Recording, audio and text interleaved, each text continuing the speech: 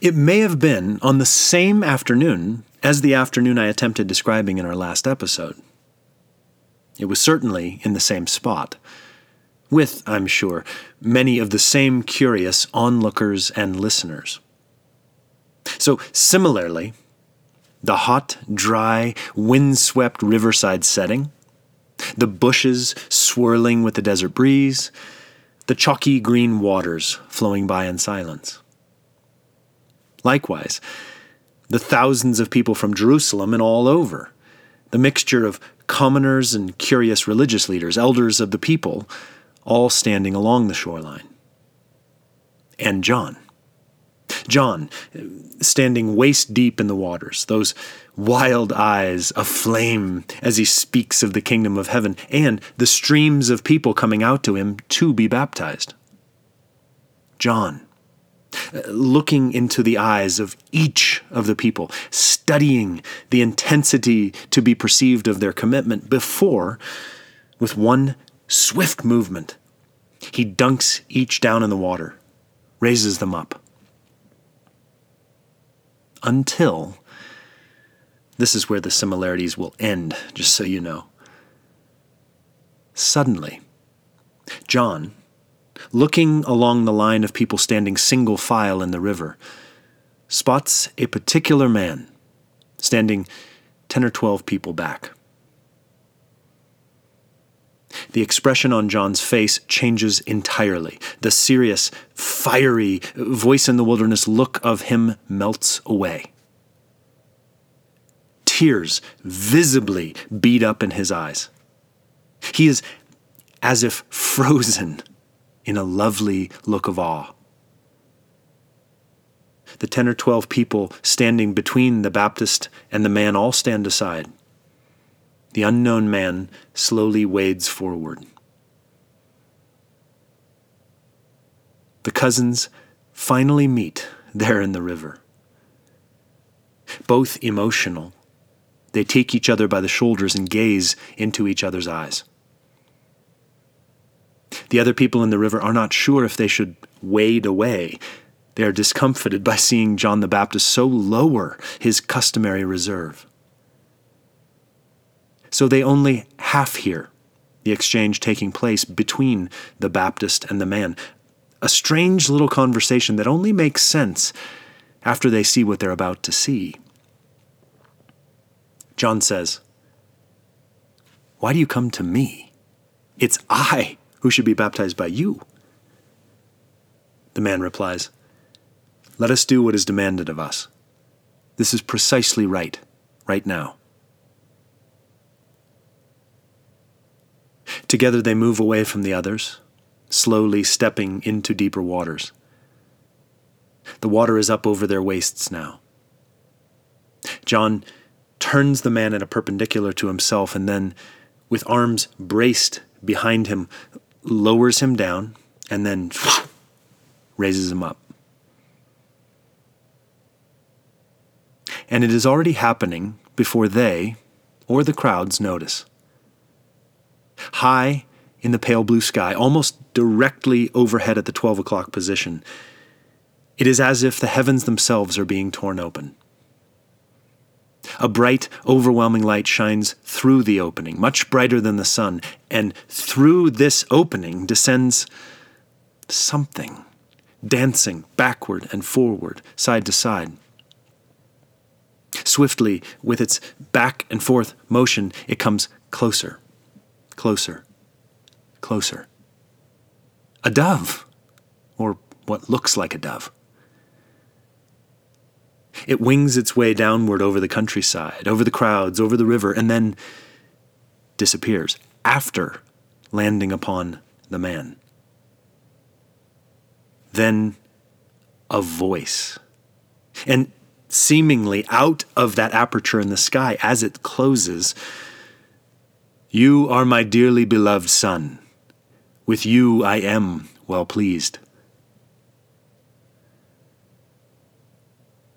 What fascinates is, of course, the voice, the disappearing dove, the hole in the sky, the shock and fear of the crowds, the look on John's face as he watches all this happen. But perhaps even more interesting, given all that's occurred in the space of just a very few minutes, is that when John and the crowds look up, the man is already walking away in the direction of the wilderness. Where is he going? What has this meant? Actually, friends, I'll put this to you. When you think of this scene, what do you think is happening? I mean, beyond the mechanics of the moment, what do you think in the whole of the scheme of God's plan is actually, actively happening? Well, in spending this week and meditating upon this passage, which is shared in different ways in all four of the Gospels, my mind and heart were taken to a passage from Galatians 3 into 4. So I want to read that to you in 3 different sections, just with a few comments. This is starting in Galatians 3:23. Before the coming of faith, we were all imprisoned under the power of the law, with our only hope of deliverance, the faith that was to be shown to us. Or, to change the metaphor, the law was like a strict governess in charge of us until we went to the school of Christ and learned to be justified by faith in Him. Once we had that faith, we were completely free from the governess's authority. And friends, I think Paul here is getting right at it. Because for more than 1,500 years, every single man, woman, and child, certainly in Israel, by extension also everywhere else, was only able to approach the holiness God seeks through perfect execution of the law of Moses. So, a lie, a sacrifice. A lustful thought, a sacrifice. An unacceptable action upon a Sabbath, a sacrifice. And by the way, those are just the negative prohibitions against active disobediences. Think about what we might even call the positive. All the little minute stringencies of dress, lifestyle, culinary preparations, interpersonal understandings. Everything had law attached to it. I think we simply have no idea of the day-by-day intensities required for every man, woman, and child before that day. Because do you see what I'm getting at?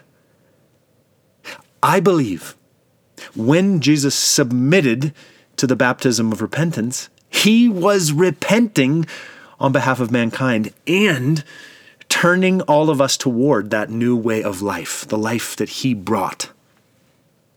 I believe when the heavens tore open, heaven itself became wide open, approachable, inviting through Him. And I believe when the Holy Spirit descended, ready to be the subject of that whole new baptism Jesus came to perform. I believe when the Son was proclaimed to be the Son, well, He started something. In fact, we're going to listen to Paul again. For now that you have faith in Christ, you are all sons of God. All of you who were baptized into Christ have put on the family likeness of Christ. Gone is the distinction between Jew and Greek, slave and free man, male and female. You are all one in Christ Jesus. And if you belong to Christ, you are true descendants of Abraham. You are true heirs of His promise. Well, friends, I'll put it to you this way. Do you want to be an heir of all the promises of heaven? Do you want to be part of the direct family line of God in history? Do you want to belong? Do you want to attain to joyous unity with your fellow man? Do you want to live beyond arbitrary distinctions of class, nationalisms, social structures, etc.? Or do you want your life to look like Jesus' life? Do you want to experience life as a child of God and nothing less? Well then, believe. Not in facts about Jesus, but in Jesus Himself. Believe that every action, every word, every obedience of his is meant to inform your own active, believing obedience. Believe that he is up to something in you, using you for the purposes of showing others what's available. Believe in Jesus. After all, as he starts his ministry with this baptism by John, what is he coming to do? We'll go back to Galatians 4. But you must realize that so long as an heir is a child, though he is destined to be master of everything, he is, in practice, no different from a servant. He has to obey a guardian or trustee until the time which his father has chosen for him to receive his inheritance. So it is with us. While we were children, we lived under the authority of basic moral principles. But when the proper time came, God sent his Son, born of a human mother and born under the jurisdiction of the law, that he might redeem those who were under the authority of the law and lead us into becoming, by adoption, true sons of God. It is because you really are his sons that God has sent the Spirit of his Son into your hearts to cry, "Father, dear Father." You, my brother, are not a servant any longer. You are a son. And if you are a son, then you are certainly an heir of God through Christ. My friends, the purpose of the coming of Jesus, the ministry which commences at the very moment of his baptism, is as follows: that you and I would move from servitude to sonship, from ritualized obedience to abiding experience, or experience of abiding. That you and I would be children of God, no longer lost, but home. That the law would have nothing to do with us, and we nothing with it. That you and I would, like Jesus, both dramatically and in an everyday manner, enjoy the indwelling experience of the Spirit of God. That through that Spirit, and always alongside our ever-living elder brother Jesus, we would come into the inheritance of all that's ours. This was what was begun when the heavens tore open, when the dove descended, when the voice from heaven spoke for his sake, the crowd's sake, and for ours. And please pay attention to what I'm about to say to you.